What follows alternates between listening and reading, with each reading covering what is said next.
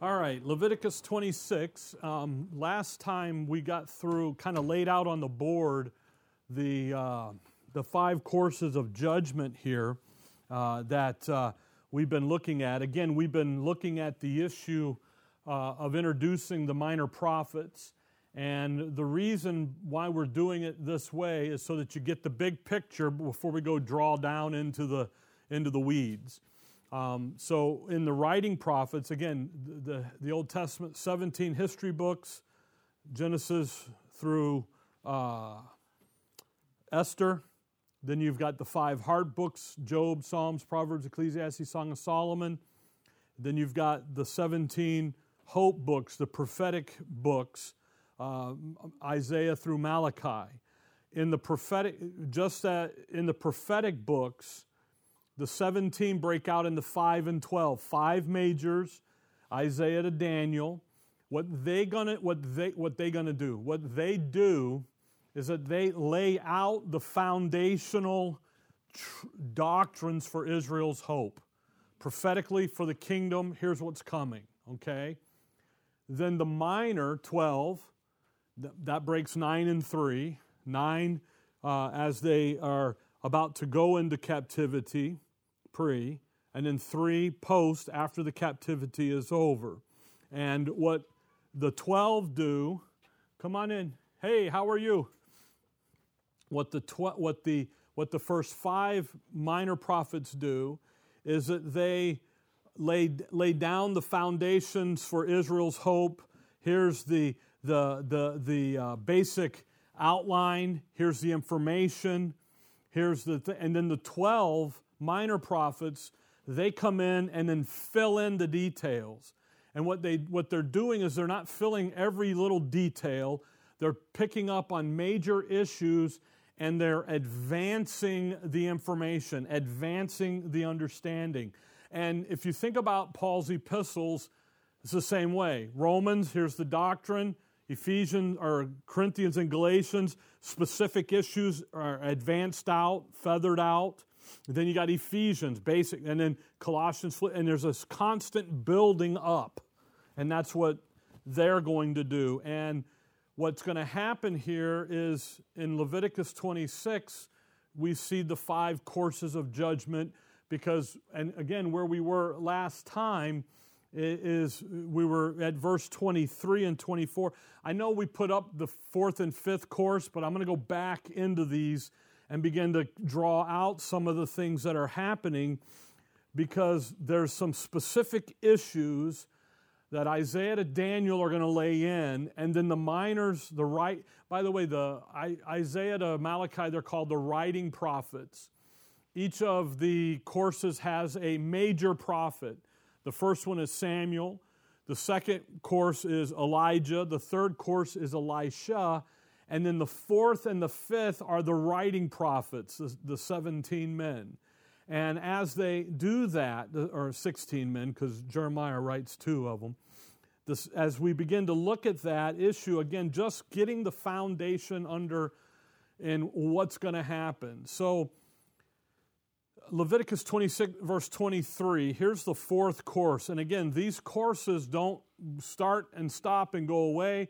They start, and then the second course starts, and then the first course starts the book of Judges through 1 Samuel, and then the second course begins in 1 Kings 12. The third course begins in 2 Kings 10. Or in 2 Kings 1 to 10.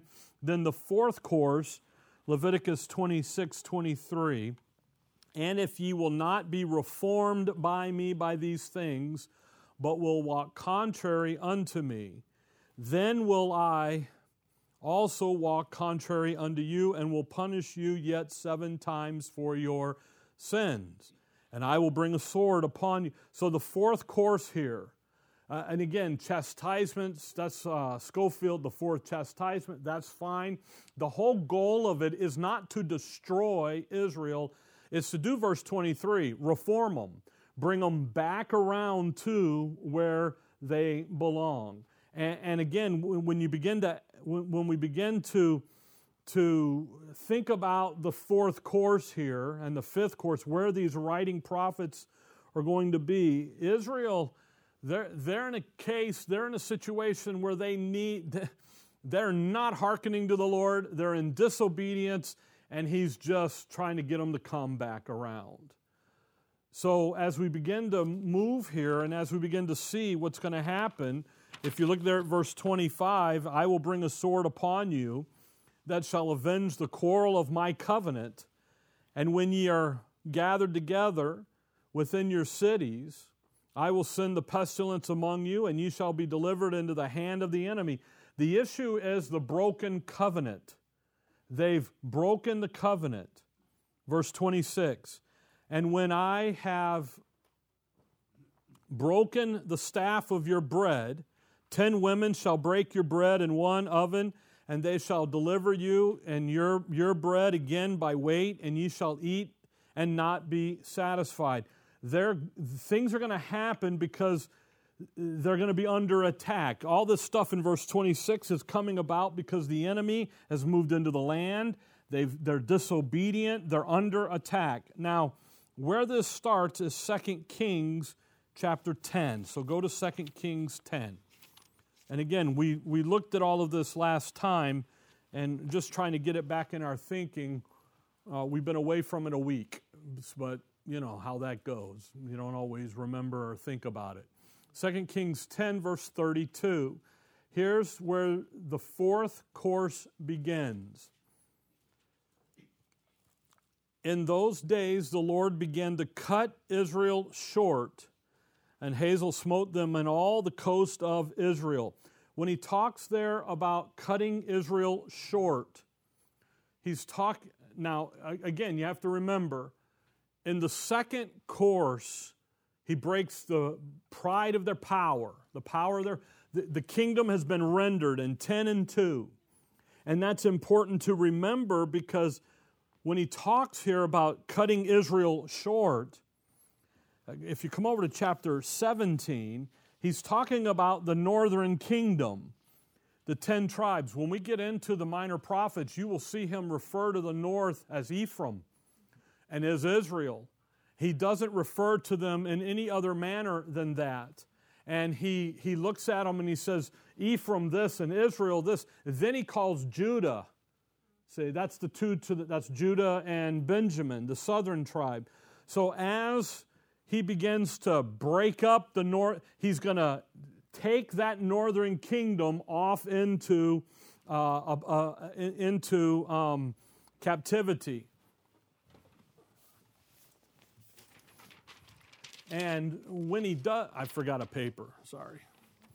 When he does that, okay, he's going to, you can give one of those. We'll do that.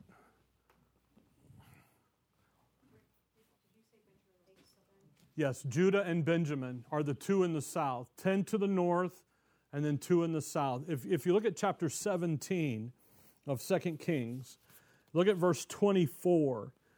And the king of Assyria brought men from Babylon and from Cutha and from Ava and from Hamath and they bring them up there and then they just carry them away. The Assyrian, that's Sennacherib in history. He comes and he carries the northern 10 tribes away, the northern kingdom away. And they go on, and then what the Assyrian does is then he brings Gentiles in and they take over the territory. So what starts the fourth course, chapter 10, verse 32, is the fourth course, I'll just put this up here, okay? The 10 northern are carried away, 2 Kings 10, and then the 2 in the south are there. And if you look back at chapter 15,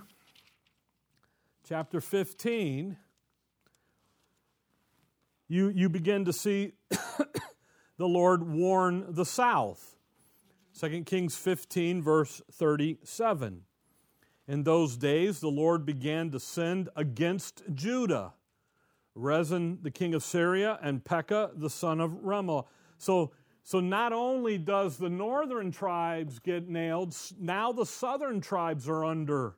So like when we get into Isaiah he's talking to Israel, and he's looking towards this carrying away. And he says, listen, you see the fourth and fifth have gone up against the nation, the northern kingdom, Judah, sister in the south. You see your sister in the north, what's happened? You better behave or else it's going to happen to you too. See? The northern kingdom was always in apostasy from the very beginning. All the believers leave, they go down to Judah and Benjamin, but yet what happens there is now the southern kingdom begins to suffer underneath the onslaught. So the fourth starts in 2 Kings 10. Now the fifth course, go back to Leviticus 26. This is all review, by the way, from what we did last 2 weeks. Now we're going to be in 2 Kings, and we're going to be over in 17, but look at Leviticus 26 here. Verse 27.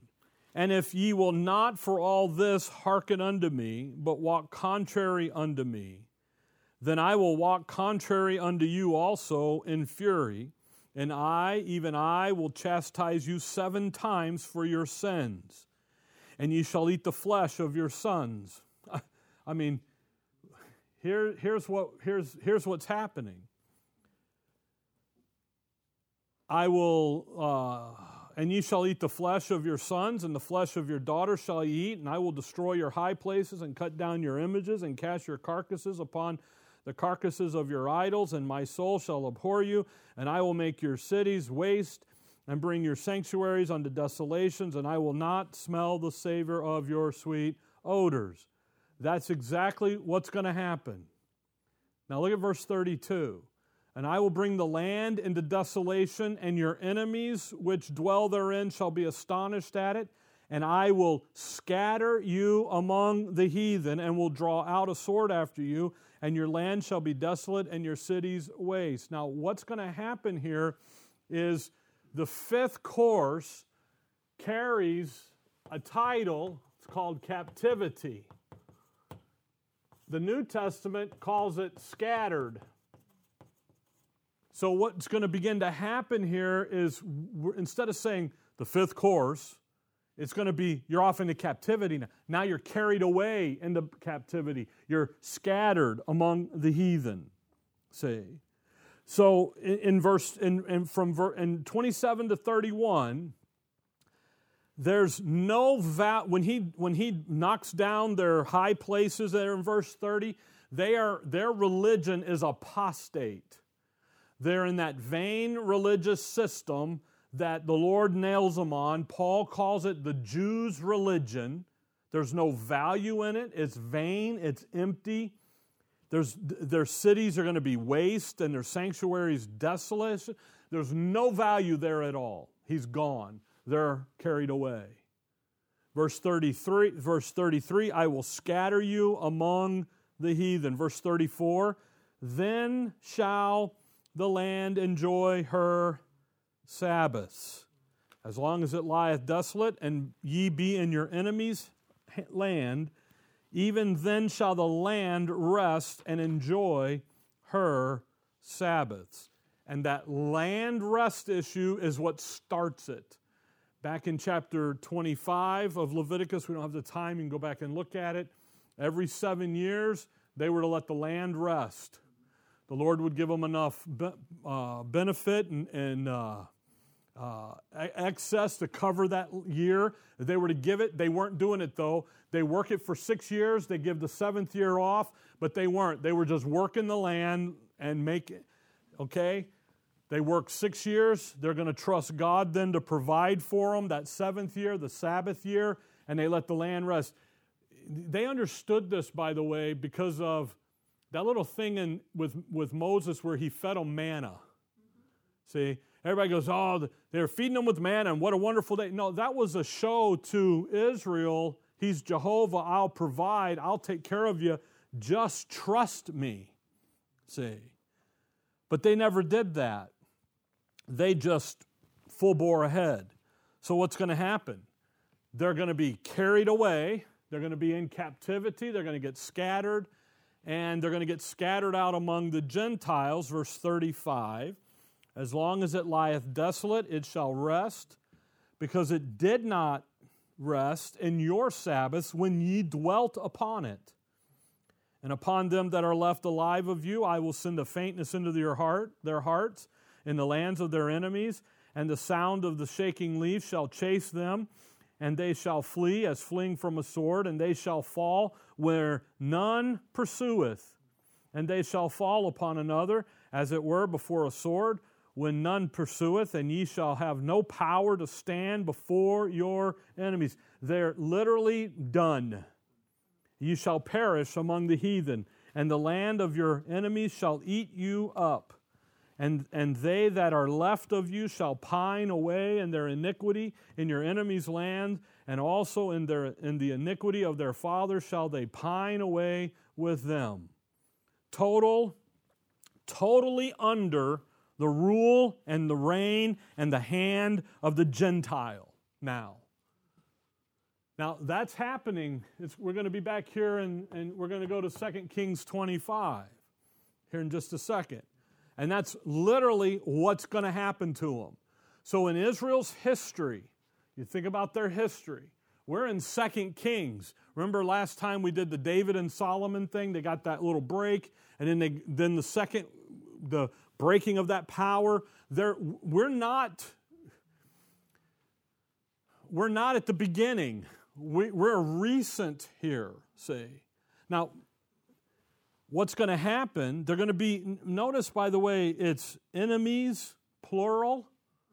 It's not just one. There's going to be multiples of them. Now, if you look real quick at verse 40, and if they shall confess their iniquity and the iniquity of their fathers with their trespasses, which they trespass against me, and that also they have walked contrary unto me, and that I also have walked contrary unto them, and have brought them into their land of their enemies, if then their, notice that word, uncircumcised hearts be humbled, and they then accept of the punishment of their iniquity. You see that uncircumcised heart? Does that ring a bell? Acts 7 with Stephen. You see, when he says that, he's not just whistling to say something to say it. He's literally bringing them back to the breaking of the covenant Leviticus 26 told them they were going to do. And the reason that Israel in Acts 7 is under the condition that they're in is because of that uncircumcised heart. It has nothing to do with whether they're a Jew or not. It has to do with the fact that they broke God's covenant. Why? Because with Abraham, it was a covenant. And then he drew in circumcision, and then he drew out that line. So sitting in Acts 7, those guys, the leadership judging Stephen are circumcised people. That's not the issue. The issue is the heart. By the way, verse 42, then will I remember. You see, then, timing element. Now we're going to have some time. There's going to be a timing element that's going to work now through this. That as we go along, we're going to see. Then, in the captivity, you're in that captivity until you confess your iniquities, until you acknowledge that you are there because of your unbelief. When you do that, then I'll remember the covenant. Then I will remember my covenant with Jacob, and also my covenant with Isaac, and also my covenant with Abraham will I remember, and I will remember the land. Isn't that interesting? So what's going on in Matthew 3 with John the Baptist? You remember where he's at? Come over to Matthew 3, just real quick. So you got to think about, we have to think this through, because what we're leading up to now is we're really on the doorstep of the 400 years of silence till the Messiah, And then bam, when the Messiah shows up, now the Lord's going to talk again. But that's some critical time point here. Okay? Matthew 3, verse 5. Then went out to him Jerusalem and all Judea and all the region round about Jordan, and were baptized of him in Jordan, confessing their sins. They're not confessing that they stole a candy bar from Baasha. That's not what they're doing. They're confessing what? We broke the covenant. We are guilty of breaking God's commandment, God's covenant. Say, it's a national confession. That's what 1 John 1:9's talking about. Everybody likes to use. Say, come back to 2 Kings. On your way back to 2 Kings, just go to 2 Kings 25.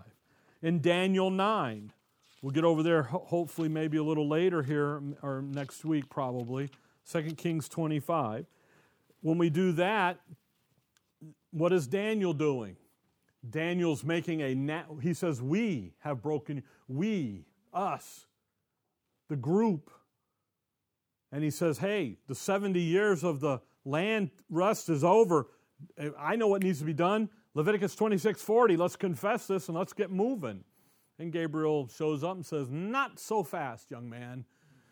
The land has received her rest. The land is clean, but the people are still dirty. So we got 490 years to clean up the people, see. So we got some more time. So the fourth course starts with them being carried away into captivity. This is where the writing prophets begin.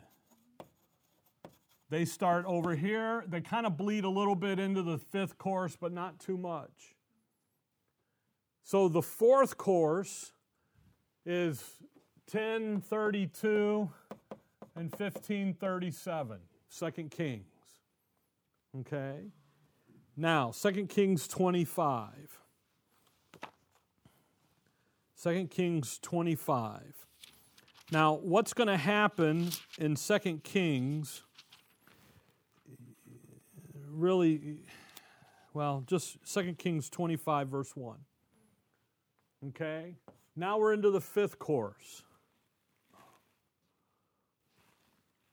2 Kings 25, verse 1. And it came to pass in the 9th year of his reign, in the 10th month, in the 10th day of the month, that Nebuchadnezzar, king of Babylon, came, he and all his host, against Jerusalem, and pitched against it, and they built forts against it round about. And the city was besieged until the 11th year of King Zedekiah. And on the 9th day of the 4th month, the famine prevailed in the city, and there was no bread for the people of the land. You remember the 10 women are going to make a bread and all that?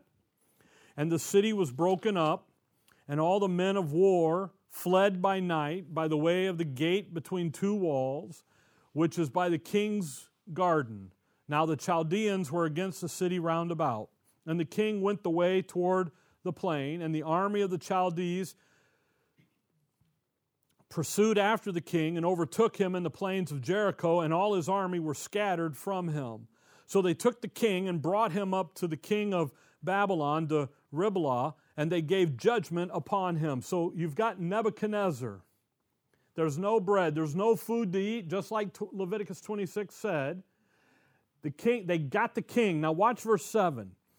And they slew the sons of Zedekiah before his eyes, and put out the eyes of Zedekiah, and bound him with fetters of brass, and carried him to Babylon. Now this is the third and final siege of Jerusalem. Okay? It's happened, there. Nebuchadnezzar comes up, beats on it a little bit, goes away. Comes back, beats on it, comes back, beats on it. Okay? Now, when you think about what's happening here, what did they do to Zedekiah? Verse 7. They blinded him and carried him away. that's when Israel, that's them being carried off into captivity. Okay? Now you have to think about this. Jeremiah and Ezekiel are going to talk about this event. Jeremiah is going to do it. Jeremiah 39 is where we need to go. Jeremiah 39. Jeremiah 39. Now, Jeremiah is in the land. Jeremiah sits in the land over here, but pre-captivity. Jeremiah is in the land pre-captivity, during captivity, and after they're carried away. So, really not during captivity, during the sieging, and then they're carried away. Okay? Now, think about this. The writing prophets, they're going to take place during this fourth course and then bleed over a little bit. A couple of them do. And again, Jeremiah lived at the time of the Babylonian captivity. He lived just before it. There's some things in him. And then he's going to live through it. And then shortly after that, he never leaves the land. Nebuchadnezzar leaves him in the land. Okay? Ezekiel lived in the land prior to captivity, and then he's taken into Babylon. Daniel lived in the land, and then he's carried into Babylon. Jeremiah is left. He never leaves the land. He stays there. Actually, Nebuchadnezzar frees Jeremiah. We'll see it here in a little bit. Okay? By the way, Isaiah, back over here, prior to, Isaiah and Jeremiah are warning them about carried away into captivity. They stay there in the land, and then they never leave the land. So the five majors are written in that fourth course. They bridge into the fifth. Same with the minor prophets. Now, Jeremiah 39, just work with me on some of this as we kind of see how this kind of works out. Jeremiah 39, verse 1. In the 9th year of Zedekiah, king of Judah, in the 10th month came Nebuchadnezzar, king of Babylon, and all his army against Jerusalem, and they besieged it. And in the 11th year of Zedekiah, the 4th month, the 9th day of the month, the city was broken up. Okay? Now, just drop down to verse 7. Moreover, he put out Zedekiah's eyes and bound him with chains to carry him to Babylon. All right? So, put his eyes out. Israel is in complete spiritual blindness, total apostasy. They are worthless. They're no longer useful, and they're being carried away. Verse 11. Now Nebuchadnezzar, king of Babylon, gave charge concerning Jeremiah to Nebuzaradan, the captain of the guard, saying, Take him, look well to him, do him no harm, but do unto him even as he shall say unto thee. Isn't that fascinating? Nebuchadnezzar knows who Jeremiah is. Tells the captain of the guard, don't you mistreat that man. You take care of him. Jeremiah was put in chains by Zedekiah for warning about the captivity coming. And that if you guys don't get right, then this is what's coming. And Zedekiah puts Jeremiah in jail. You know, if I get out of jail, I ain't going to speak the word ever again. And then he goes, well, his word's like a burning fire in me, and I'm going to have to speak it. You know, and yet where's Zedekiah? In chains, being carried away. A great picture here of the spiritual condition of the nation, and then that believing remnant being preserved through, i.e. Jeremiah, being preserved through the turmoil, the suffering, the captivity. Now, chapter 40, verse 1. The word that came to Jeremiah from the Lord, after that Nebuzaradan, the captain of the guard, had let him go from Ramah, when he had taken him, being bound in chains among all that were carried away captive of Jerusalem and Judah, which were carried away captive unto Babylon. And the captain of the guard took Jeremiah and said unto him, The Lord thy God hath pronounced this evil upon this place. Now the Lord hath brought it and done according as he hath said. So this is Leviticus 26, the fifth course, from verse 27 down to 39. What did he say? Because ye have sinned against the Lord and have not obeyed his voice, therefore this thing is come upon you. And now, behold, I loose thee this day from the chains which were upon thy hand.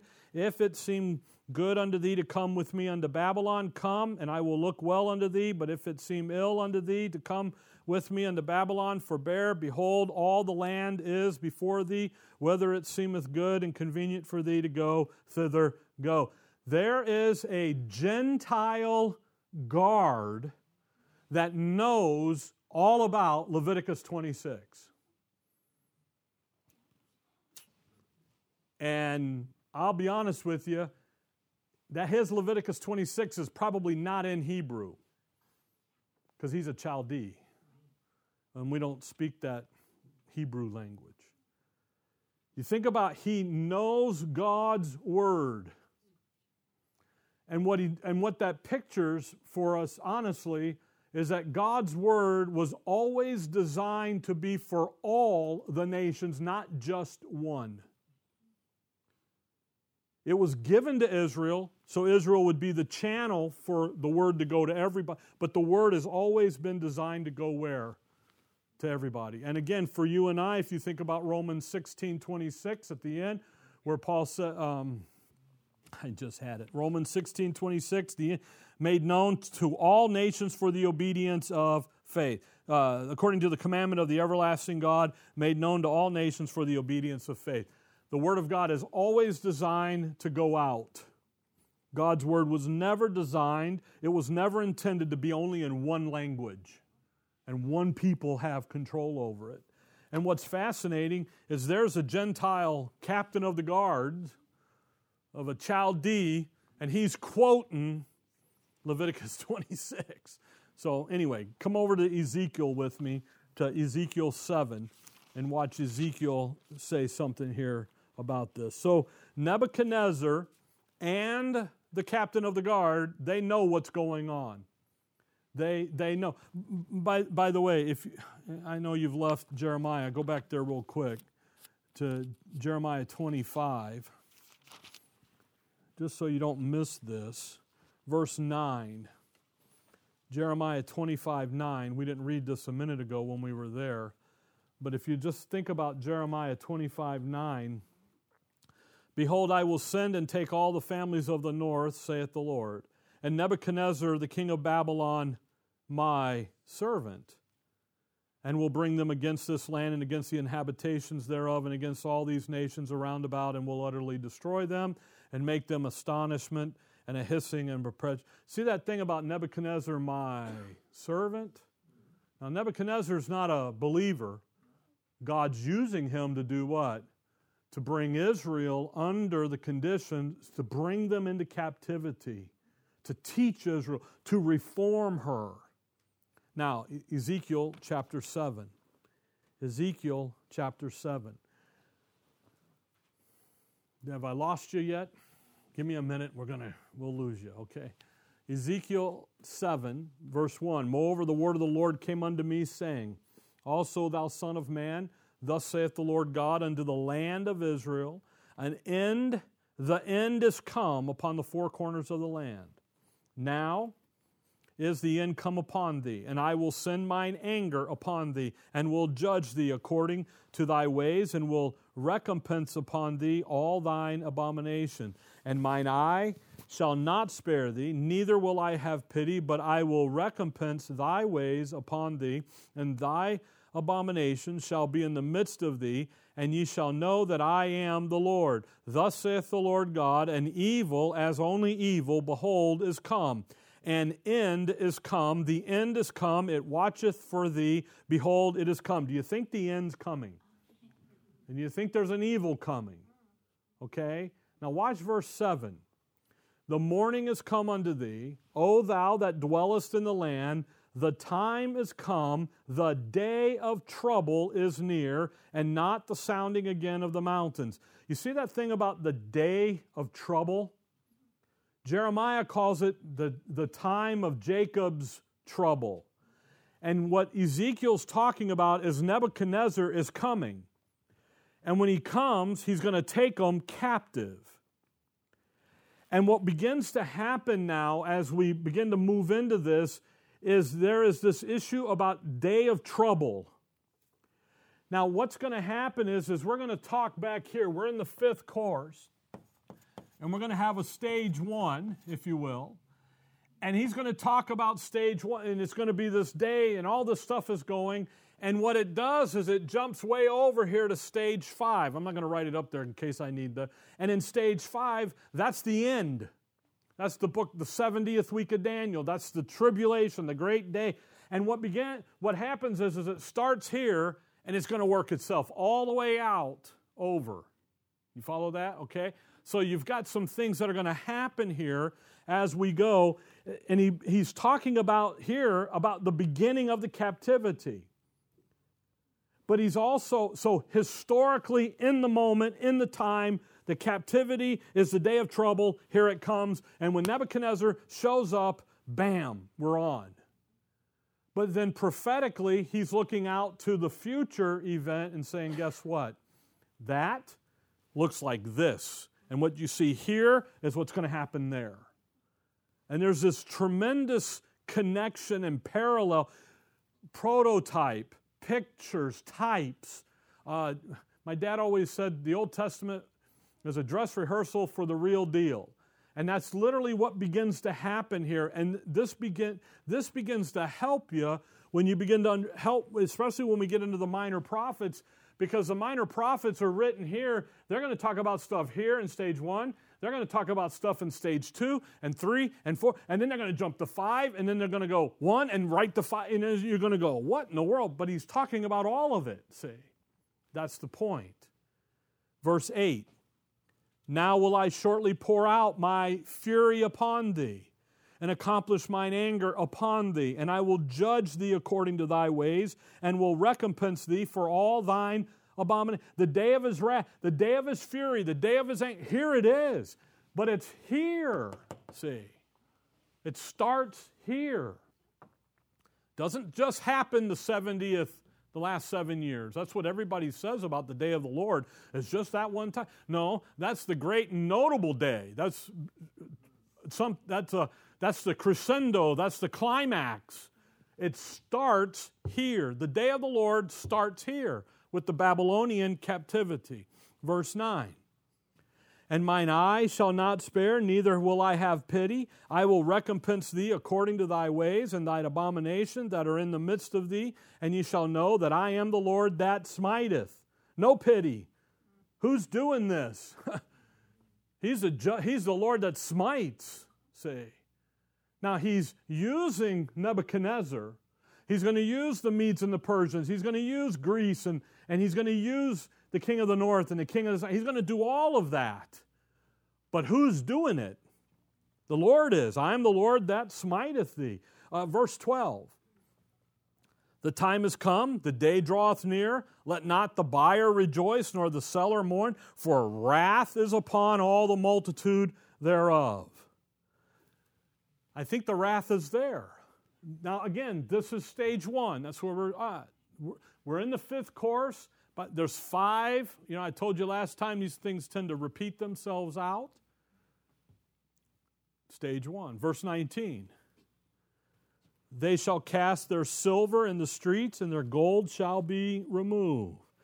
Their silver and their gold shall not be able to deliver them in the day of the wrath of the Lord. They shall not satisfy their souls, neither fill their bowls, because it is a stumbling block of their... And by the way, send $1 to Israel, bless Israel. That verse says none of that's going to matter. You know, what do they say? Have a little gold in the safe, you never know. You know what? That's not going to matter. If the whole... I don't know. I don't know if you think about this stuff. If our economic system collapses, gold is just going to be a yellow doormat, a paperweight. It's all it's going to, because who's there to tell you how much it's worth? Only the people you're bartering with, see. Well, it's $2,000. No, it's not. It's a penny. It's a dime. It's just a piece of hunk of metal. Now, granted, over history it has value, but who's telling you the value? Only the people you're interacting with. I'll take my 9mm or my 45 cal, and I'll bet you I'll get more for it than you will for that hunk of gold. You know, I don't know. I'm betting on bullets rather than silver and gold. Not to shoot and kill people, but to barter with, okay? The thing is the day of the Lord, the day of wrath begins with the Babylonian captivity. The whole of the fifth course is the day of the Lord.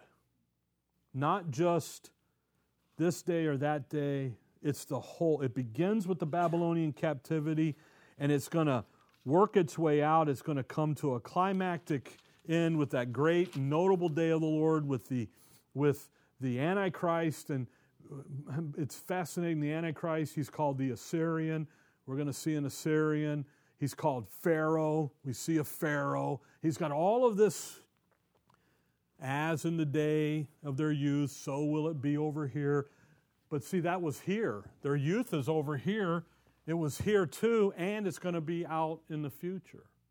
Now come over to chapter 21. Just hammer this home a little better for you. Ezekiel 21. Now, obviously, I look at the clock. We're not going to get as far as I'd like, because after an hour of this, it gets a little overwhelming. Okay, All right? But what happens is this stuff, Ezekiel 21, we're going to see, and there's going to be a skip to this, and you're going to go, well, what happened to stage 2, 3, and 4? Well, we'll see that when we look at the time schedule, what's going to happen. But it's like, oh my goodness, where are we? Why? Historically, it happened in the moment, but prophetically, it's looking out for the future. Ezekiel 21, notice verse 25. He pours out his wrath on Israel, the southern tribe, Judah, through the Babylonian captivity, through Nebuchadnezzar. Boom, he pours it. The north is already carried away. They're carried away quick. Amos, there's a whole one chapter, and you see the northern 10 tribes go through course 1, 2, 3, 4, and 5, and they're gone. And it's like that. It's like, whoa, what happened? They're gone. They're carried away. They were always in apostasy. That's what Amos is going to tell us. They never had a chance. Jeroboam messed them up from day one. All right, Ezekiel 21:25. And thou, now watch, profane, wicked prince of Israel, whose day is come, when iniquity shall have an end. Thus saith the Lord God, remove the diadem, and take off the crown. This shall not be the same. Exalt him that is low, and abase him that is high. I will overturn it. It shall be no more until he come whose right it is, and I will give it to him. Remove, take it off, overturn. You've lost it. Verse 27, and it shall be no more until he who comes whose right it is, and I will give him. The it is the crown. There's no more crown in Israel until Messiah comes. Israel will lose the crown to be the head of the nations, and it won't be put back on their head until Messiah comes. And literally, we'll learn until he returns in the second coming, because the first coming, they stumble over that. They don't recognize that. But that second coming is the reference. So Israel's political life, political exaltation as head over all the nations, is removed right here with Nebuchadnezzar. It is gone. Politically, they fall completely. Yeah, but what about 1948? Doesn't matter. By the way, when 1948 happened, where are we on God's timeline? We're in the dispensation of grace. We've interrupted this. Whoop-de-doo for 1948 means absolutely nothing. 48, well, okay, well, something good came out of that year then, okay? All right? The point is when you look at Israel, Israel politically didn't fall here with Rome. They fell with Nebuchadnezzar. That sets it in. Come over to chapter 30. By the way, spiritually, where do they fall? Acts chapter 7 was Stephen. Ezekiel 30. I'm just hand-picking some verses, okay? We can be here for years. Ezekiel 30, verse 1. The word of the Lord came again unto me, saying, Son of man. By the way, you see that Son of Man? That's Ezekiel's title. He never calls Ezekiel the Son of Man. Because who's that? That's the Lord. See? He's always Son of Man. Prophesy and say, Thus saith the Lord God, Howl ye, woe worth the day. Howl. They're screaming, Whoa. For the day is near, even the day of the Lord is near, a cloudy day, it shall be the time of the heathen. Now that's an interesting title, the time of the heathen. Because the Lord says in Luke 21, the time of the Gentiles, quoting that passage right there. By the way, Romans 11, Paul says, until the times of the Gentiles be fulfilled. It's not the times of the Gentile. Brain's not working tonight. 11:25, until the fullness of the Gentiles be come. That's not this. Fullness of the Gentiles, that's the church, the body of Christ. But now, Ezekiel 30, look at verse 10. When does this happen? When is this going to start? Thus saith the Lord God, I will also make the multitude of Egypt to cease by the hand of Nebuchadnezzar, king of Babylon. The day of the Lord begins with the Babylonian captivity, where Israel is carried away. That Babylonian captivity begins a period of time with a series of events. We're going to have stage 1, we're going to have 2, 3, 4, and 5 that are going to come across there. And what they're doing is those events are going to extend all the way out to the second coming of the Lord Jesus Christ. It begins here and extends all the way out. And the reason that is important, okay, is because there's going to be some timing involved here.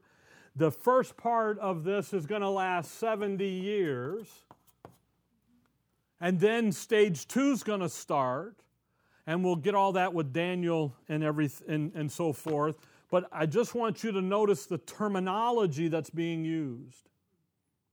The terminology used here is also terminology that's going to be used to describe the 70th week of Daniel and things happening in it, because the detail here is key, and it's going to jump to here because it's key, and it's going to repeat.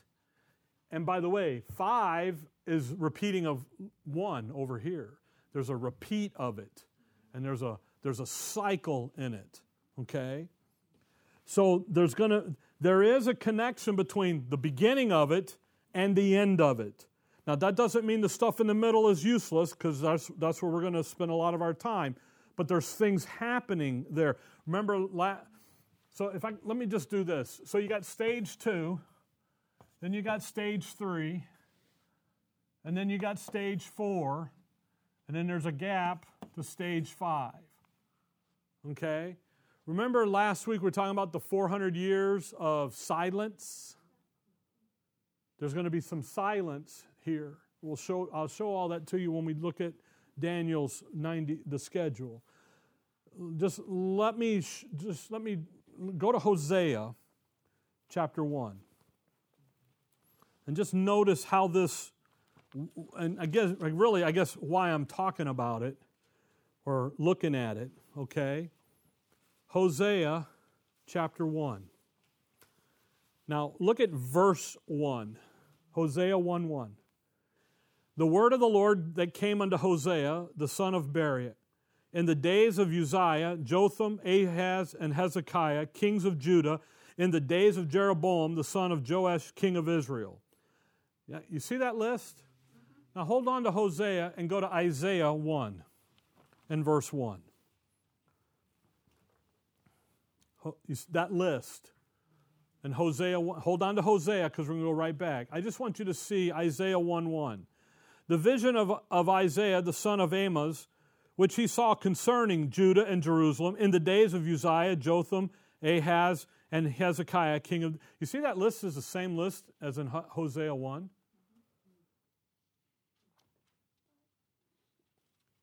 But Isaiah's going to talk to the northern kingdom.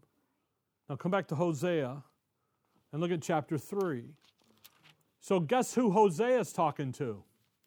The northern kingdom. Duh. Okay, well, Hosea 3. Notice verse 3. Hosea 3:3. I missed it. There it is.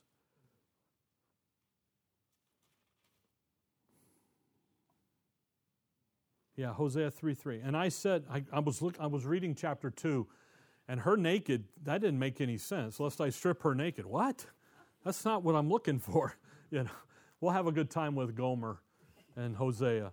Hosea 3:3. And I said unto her, Thou shalt abide for me many days. Thou shalt not play the harlot. Thou shalt not be for other men, another man. So will I also be for thee. There's going to be a believing remnant in Israel when they're in captivity. Okay? Verse 4. For the children of Israel shall abide many days without a king, and without a prince, and without a sacrifice, and without an image, and without an ephod, and without teraphim. They got nothing. They are nobody, even in God's eyes at this point. Why? They broke Leviticus, they broke my covenant, and I'm nailing them. Now, they're still His people because of the contract, the covenant agreement, but right now He's nailing them. Verse 5, afterward shall the children of Israel return and seek the Lord their God and David their king, and shall fear the Lord and His goodness in the latter days. But what's going to happen? He's going to fix it, isn't He? Right now, they are nobody. They're in captivity. They've lost the crown. There's no prince. They've lost the privilege of being God's nation. But after, you know what they do? They do Leviticus 26:40, the national confession. They turn, He rides in and rescues her and accomplishes out the redemptive program. But do you know where that starts? Phase 4 with the Messiah and His first coming. Very interesting, okay? But we're in Hosea. Now, come back over to Ezekiel chapter 10. Ezekiel 10. Ezekiel chapter 10. So, you've got the fall of Israel politically. Zedekiah has his eyes poked out.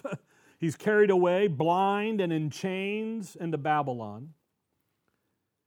By the way, there is a connection here in Ezekiel 10 with the glory of the Lord.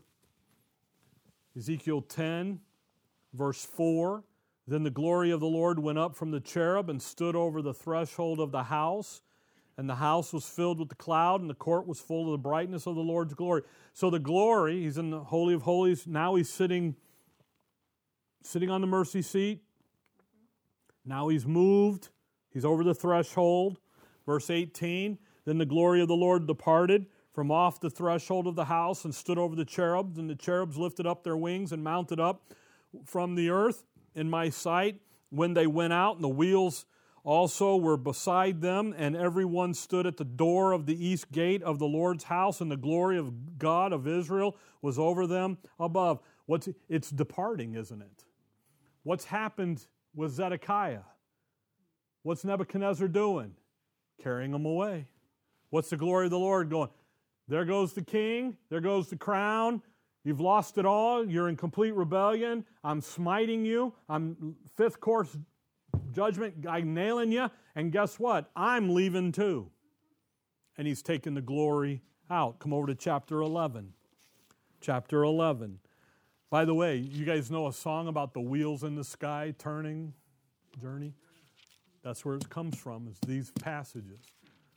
I had a great conversation with a man years ago, and he's like, I don't understand this cherub and the wheels in the sky go round and round. I go, no, that's the wheels on the bus go round and round, you know. But so anyway, chapter 11, verse 22, 11:22. Then did the cherubim lift up their wings, and the wheels beside them, and the glory of the God of Israel was over them. And the glory of the Lord went up from the midst of the city and stood upon the mountain which is on the east side of the city. That is Mount Olives. He's leaving. He's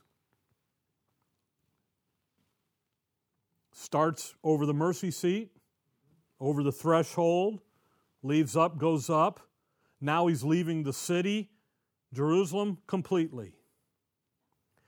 Ichabod, the glory of the Lord has departed on Mount Olives, and he's carried away. Now, if you come over to chapter 43, I just had the note of Ezekiel. In Ezekiel 40, 41, 42, you see the Lord return. And guess what comes with him? The glory. And guess how it comes in? When the Lord returns, Zechariah 14, when he comes back, he comes down out of that north, down along that sea line, the seashore between Mediterranean and Jerusalem. He's just boom, boom. He comes down Bozrah, Idumea, bottom end of the Dead Sea, comes up. He crosses right where Joshua, Joseph, Elijah, Elisha, all of them that go into the land, he comes in, and that Mount of Olives sits right there, and that's the first time he touches the ground in his return. He's done 2 days of battle, just blood up to the bridle of the horse's bridle. He hadn't touched the ground. He touches it there. And when he does, Ezekiel 43, verse 1, afterward he brought me to the gate, even the gate that looketh toward the east, and behold, the glory of the Lord of the God of Israel came from the way of the east. And his voice was like a noise of many waters, and the earth shined with his glory. You know the glory leaving? Now the glory returns exactly the way it left. It just repeats. It just connects. So now go to Acts 13. And watch Paul. Acts 13. Just a comparison here for you, so we get Paul in on the subject matter. Acts 13. And you know what we have in verse 6 down to verse 13, verse 12? We have Elymas, the sorcerer, the Jew, and what is he? He's blinded. So that the Gentile, Sergius Paulus, can do what? See the truth. What's happened with Israel politically? Zedekiah has been blinded, carried away. Gentiles come in, they're running the show now. Paul says, you know what's happened spiritually? Israel's blinded in part. Now the salvation of God is sent to the Gentile. So, Paul, the ministry here now, he's the blinding of the Jews. Salvation then goes to the Gentiles. Now come down to verse 44. Just as the glory leaving in 3 parts, 3 steps, Acts 13, verse 44, and the next Sabbath day came almost the whole city together to hear the word of God. But when the Jews saw the multitudes, they were filled with envy and spake against those things which were spoken by Paul, contradicting and blaspheming. Then Paul and Barnabas waxed bold and said, It was necessary that the word of God should first have been spoken to you, but seeing ye put from you and judge yourselves unworthy of everlasting life, lo, we turn to the Gentiles. And you know what they have now? A 3-step process of leaving the Jew. They're here, they're in Antioch, just north of Jerusalem, on the coast there. The next one is in chapter 18, 4 through 6, the next step away. That's Corinth, so we're in Greece, we're in Europe, Asia Minor, Turkey. And then the last one is Acts 28, and guess where we're at? We're in Rome. Where's Jerusalem? Way over there. So just as we see with